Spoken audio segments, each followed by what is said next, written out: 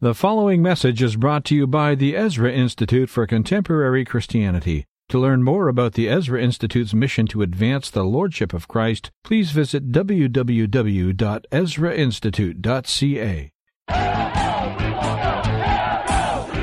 Most irresponsible, disgusting pig alive in the world. Shut up for a second, please. We're in a cultural war, How do you think you are talking to me like that? I resent the fact that your implication that only you are an idiot. The culture war is back.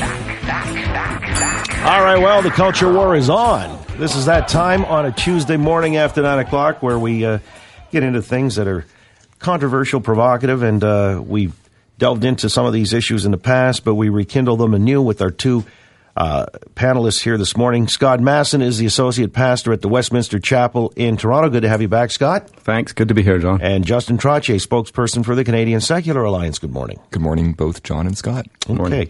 Okay. I wanted to start because we've got a few things I wanted to address, but obviously the story that we were just talking about in the last hour, gangbangers and this issue, of somebody popping off a gun and killing somebody and seriously hurting some others at the Eaton Centre, rather brazen. But that's not the worst of it, really, not to diminish it, but you've seen a spate of all kinds of antisocial, real repugnant stuff from the likes of this Luca Magnotta now. And then the Michael Rafferty case also speaks to these matters that, just repulse us. I mean, they are unconscionable and beyond the pale in a lot of. We can cite Robert Pickton, and the list just grows and grows and grows. And there are some people who believe that now is nigh the time for a debate again to be renewed as to whether or not the death penalty has a place in a civil modern society like our own. And Scott Masson, I'll start with you. I mean, here you are, a man of the cloth. Can you square that with your own religious beliefs? I can. It's not the most straightforward of discussions. There's a considerable complexity to it. But the issue here is that is human life sacred or not? I believe that it is. I believe that's the Christian view, that all human beings have been created in the image of God and they have dignity and they're worthy of respect.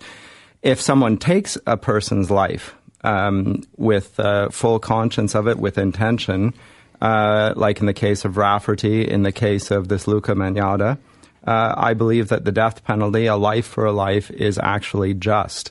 I think that if there is no such ultimate sanction of the death penalty, what we are saying is that life is not sacred. The consequence of that is that we will have to determine how to deal with the sort of social issues that we see are around us, and we'll have to do through legislation, the proliferation of legislation. And I think we're seeing increasingly that no aspect of life today, from cradle to grave, has been left untouched by legislation and the verdicts of judges and so forth. And things that were once entrusted to the family, to the parish, to the local community, and kept out of the political sphere are now coming up in the political sphere, and the politicians are trying to legislate it, manage it. But what they can't deal with is the fundamental problem, which, again, the Christian faith reveals to us, is of original sin. They can't deal with that. But how do you square it with the Ten Commandments, thou shalt not kill? Well, or is it semantics? No, killing is murder. The penalty for the murder in the law is death. There is a death penalty for premeditated murder. That's actually the consequence of the Ten Commandments. Now, the real violation in taking another person's life is you are violating the image of God. And that is what every person bears. And everyone, therefore, has dignity and equality before the law. And that's a fundamental tenet of Western civilization, is that everyone has equality of the law. Well, where do we get that idea from? It's a scriptural revelation. All right. So if you've done something that would merit a first-degree rap is where you're going with this, I guess. I am? I guess it means you've disqualified yourself from being allowed to live, even in a modern civil society. What do you say to that? Well, first of all, I wouldn't take the Ten Commandments too literally. I mean, that prohibition on killing didn't stop the genocides that were a rampant part of the Old Testament stories. I don't think in an emotionally charged period like we're in right now, having to deal with the so-called Montreal Butcher, the Eaton Centre shootings, and a number of other atrocities around the world, that this is the appropriate time to have what has to be a rational debate framed about costs and benefits. When we look at what a justifiable punishment is for a crime. We look at things like deterrent, ability to rehabilitate a criminal, protection of society at large, without giving away sort of where I stand on the issue of capital punishment, mostly because I haven't really come up with a definitive position. As Scott said, and I agree with him completely, it's rather complicated of a ethical question. But I think those are the three areas, deterrency, rehabilitation, and protection of society, that have to frame the conversation, not a knee-jerk, emotionally charged reaction to current events. I also think in the context of a number of the tragedies that we've witnessed, the real debate is not about the level of punishment for a very serious crime, but about things like youth unemployment, gang-related violence, banning synthetic drugs, if we're talking about the Miami face-eating attack. Those are the kinds of ethical, more far-reaching debates I think we should be having right now. All right, but when you've got enough of these things happening of a heinous nature, and very frequently people connecting dots, you might say this is not the time because it's emotional. Well, there's always going to be emotion affixed to it because somebody's impacted by it, and we should be repulsed and revolted by these things, and therefore you've got people who are saying we've lost our way. We need to again set some moral standard or a boundary. And that's I noted in Justin's depiction of the fundamental issues, which I think were deterrency, what was the rehabilitation and protection of society. What is left out is the real fundamental issue, which is that of justice.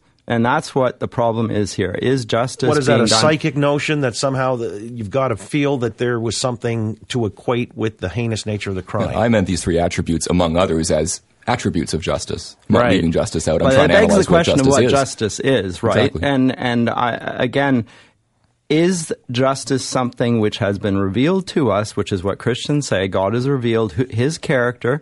We bear his image. Justice, it runs in accordance with his revealed character.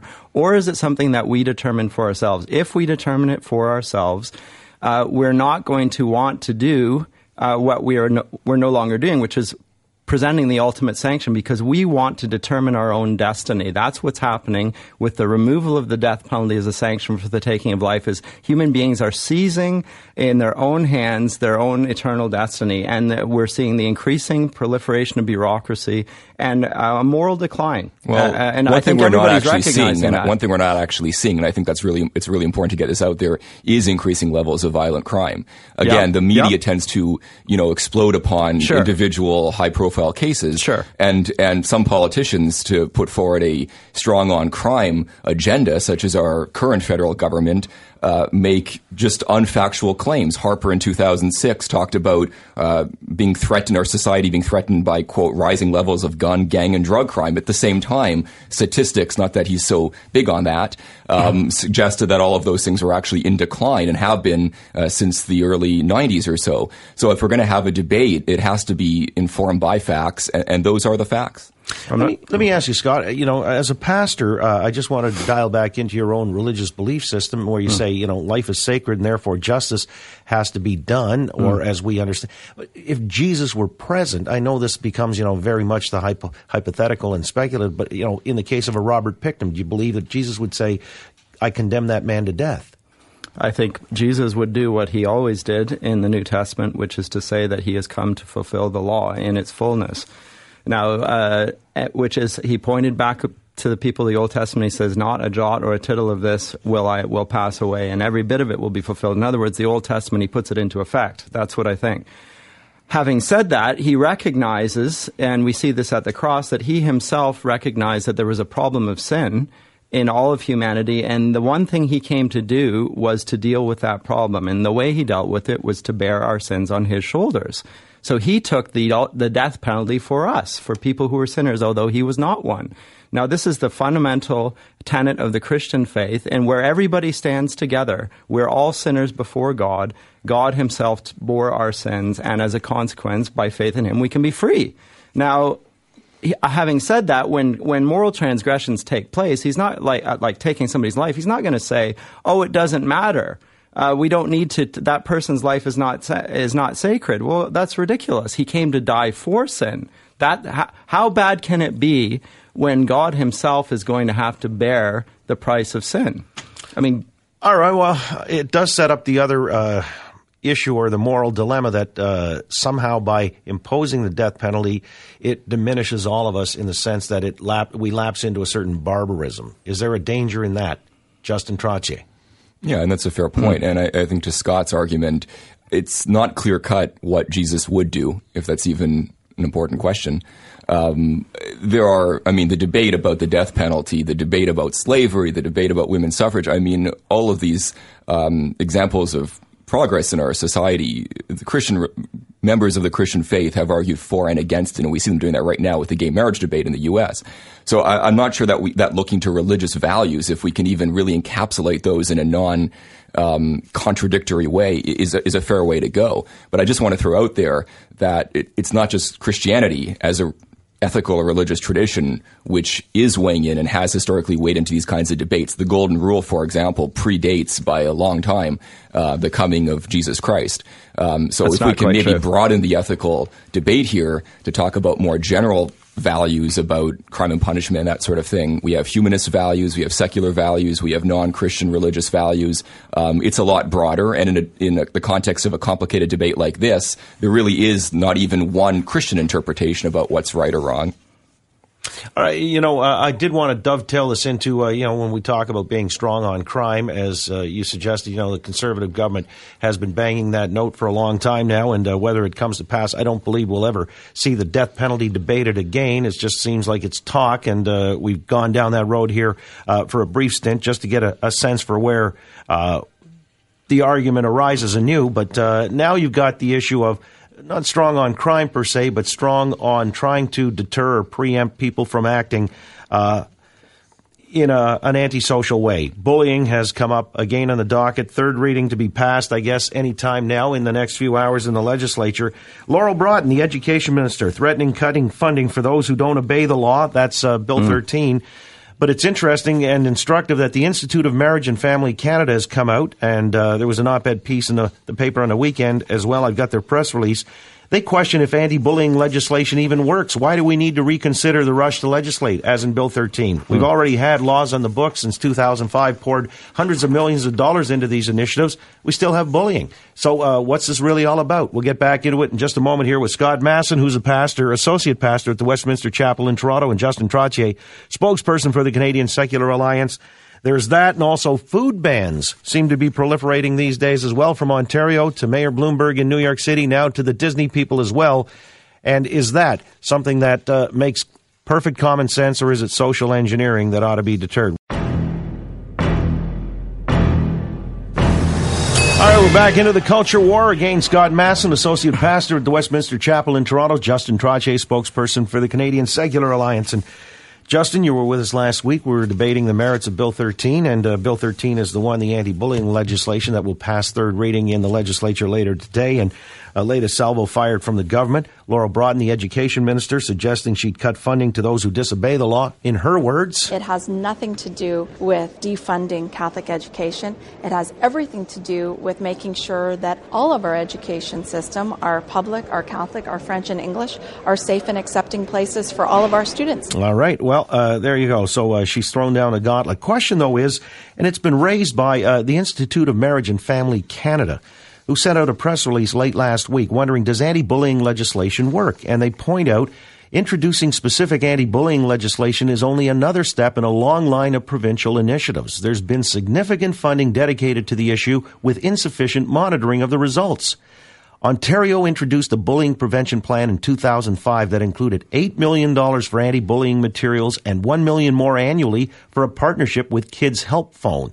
In addition to this, between 2007 and 10, the province spent $150 million on safe school programs. Every province has some measure in place to address bullying, yet the issue remains a serious problem despite years of funding provincial initiatives. The bigger problem, they write, with bullying is this. It's a complex relational issue requiring the engagement of parents, extended family, students, and educators. The law may have a role by providing clear definitions of bullying behavior, mandating the need for policies, assigning responsibility, and empowering educators with disciplinary tools, but it is community-level involvement that will best stop bullying. Scott Masson, I ask you, does the law here, meaning the province, the government, really have a role to play in bullying? I mean, anti-bullying legislation that they're about to pass when we've already had these previous initiatives and bullying continues. Well, the government calls it bullying legislation, but it's specifically designated as requiring gay-straight alliances. So they've been presenting it as anti-bullying. There are currently 5 legislations on bullying on the books. If they wanted to do that, they could just enforce bullying. I think this has nothing to do with bullying per se. I think it has to do with pushing a particular sexual agenda on the Catholic schools, which they know that they will not swallow. And they will take to court. And ultimately, I think that there is an attempt to defund the Catholic school system behind all this because they know that they will not swallow this. Unfortunately, that's not true. Well, I mean, that's an assumption on my part. It's never been revealed as such. But the Catholic Church will not swallow this. Look, no one condones bullying. I've heard the Catholics on this. I've heard everyone says, other than the bullies, I guess, they condone bullying, but they don't like it when it happens to them.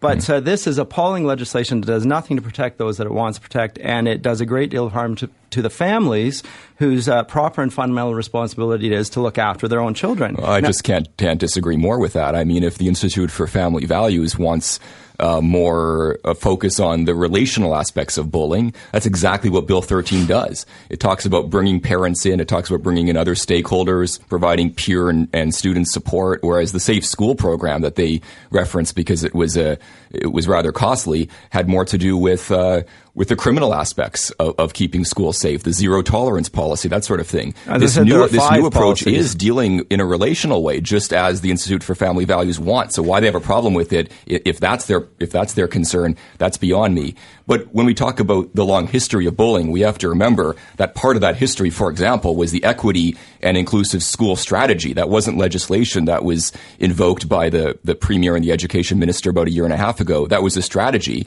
And part of that strategy called for the allowance of, since Scott brought it up, gay-straight alliance clubs if students wanted to call it that. Now, the reason why the GSA issue has become a part of Bill 13, a small part, by the way. I've read the bill. It's a very small part. Is because that strategy, which did not mandate a name, however, left it up to students. But the Catholic schools decided to pull the rights from these kids to name their club what they wanted and instead chose to censor the identity of these gay and lesbian students. And that's why Bill 13 has had to come basically to the rescue and say, sorry, you can't violate the charter. These children have rights. Okay, look, parents choose to send their children to Catholic schools. Presumably they do so because they're Catholic and they conform to Catholic teaching, right? That's why they send them there. That's quite a presumption, actually, but let's just move on. Well, for the government to legislate that they can't demand conformity to Catholic doctrine is effectively it's a public institution. They have to conform to the Charter of Rights and Freedoms and the laws of the land. It's that simple. It's effectively to say that it doesn't matter that what Catholics regard as truth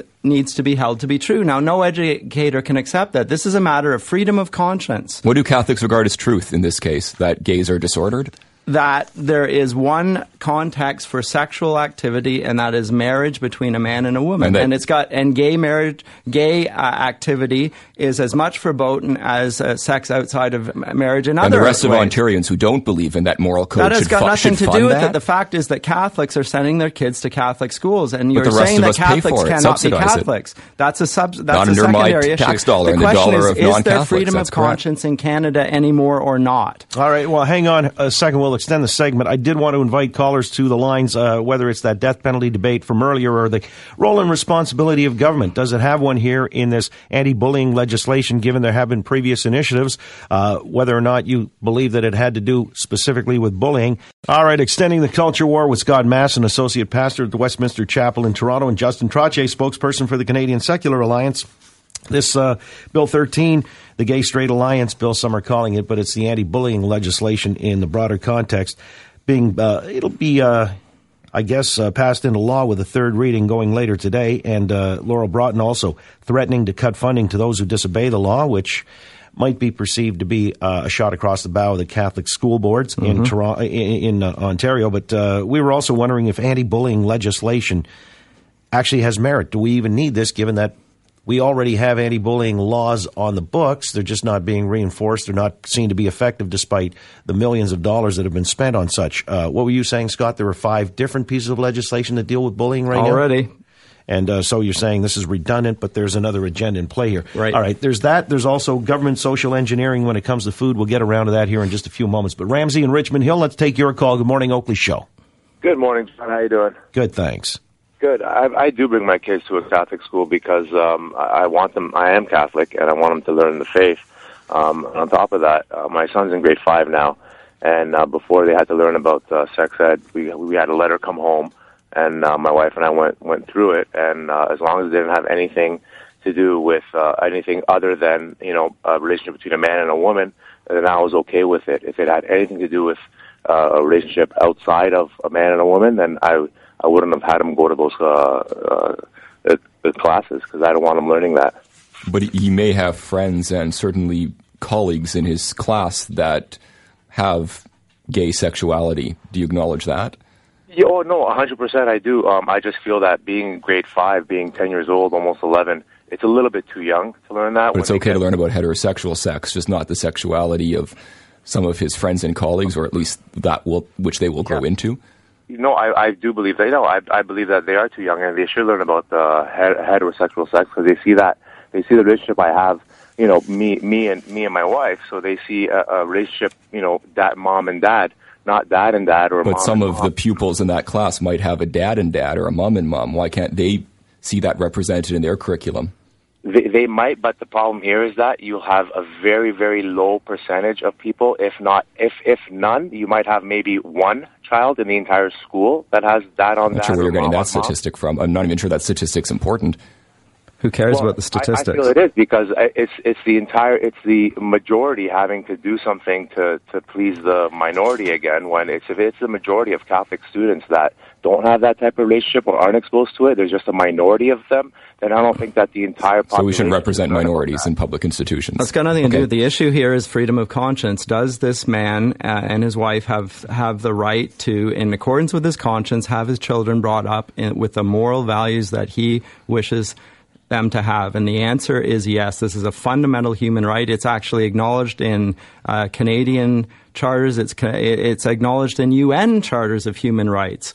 There are other rights, though, in conflict. No, these are fundamental rights. Fundamental rights cannot be abrogated. Do you understand what fundamental means? Yes, of course you do. That means that nobody can come in and say, no, you're good. That's fundamental, except here. As soon as you say equality and except, freedom of conscience and freedom of association and freedom of speech are also fundamental rights and should be honored as such in a publicly funded institution. Sorry to keep coming back to that. They're sent to a Catholic school, and they're done. Send them there because they conform to Catholic teaching. Then pay for it yourself. It's really quite that simple. In 1867, Catholics did pay for it themselves, and the Constitution said that would be guaranteed, not that others, non-Catholics, had to subsidize it. Right, and this that's goes the back to what I situation we're in say. now. This legislation is terrible. The minister knows it. They know that the Catholics are going to take this to higher court. There's an end game here, which is to do away with the full funding of Catholic schools. Do you think Catholic schools, Scott, should be privatized the way other faith-based school systems are currently? I think that education ought to be wholly taken out of the hands of the government. Okay. I think they make a hash of it. I think that everyone should pay for the education for their children that they see fit, because the public education system is going on the moral decline that our society is, and I don't think that I should don't agree with that, but I do agree with you corrupted. on your consistent policy in the area of not privileging one particular faith group. All right, you favor a voucher system is what you're saying? Yes, I would. All right, let me go to Frank. Take your call. Good morning, Frank. Hey, how are you? Hey, just a comment. Most kids, I have a 13-year-old, and he was absolutely uncurious about drugs. Wasn't interested in trying it.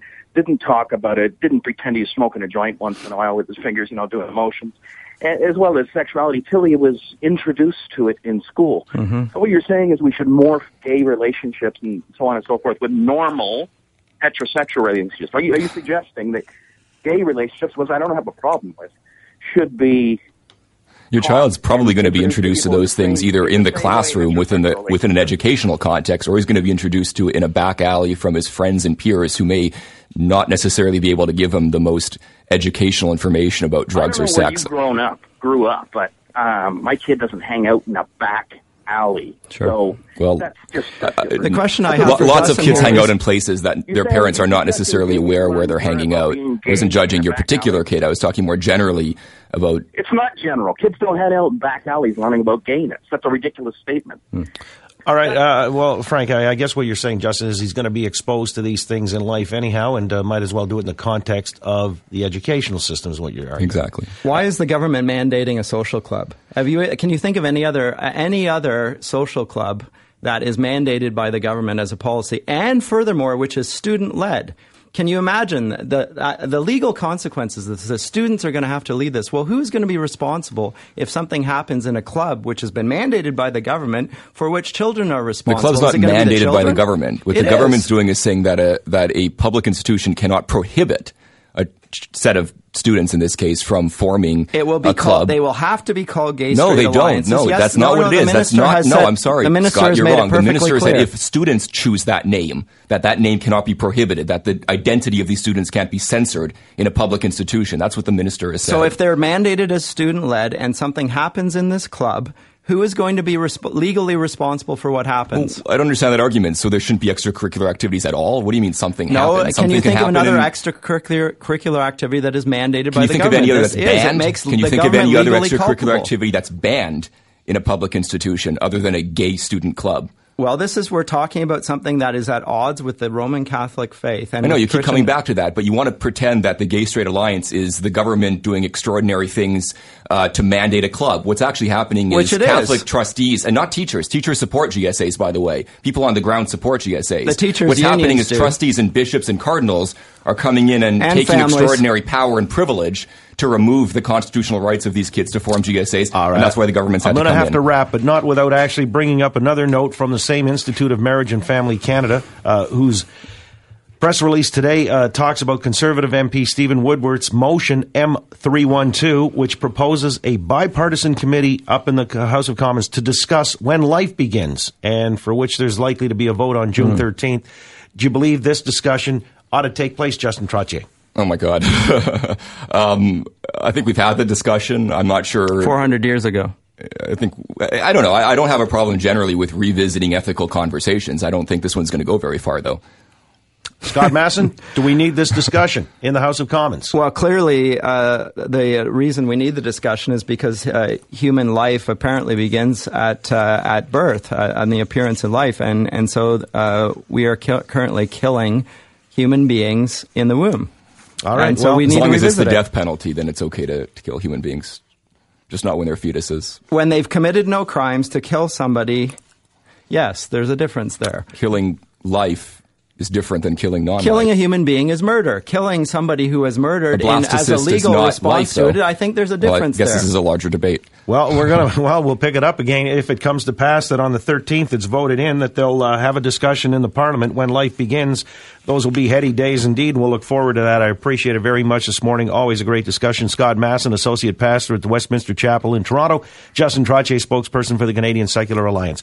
Thank you for listening to this message brought to you by the Ezra Institute for Contemporary Christianity. Please feel free to share it with friends, but do not charge for or alter the material in any way without the express written consent of the EICC. Thank you.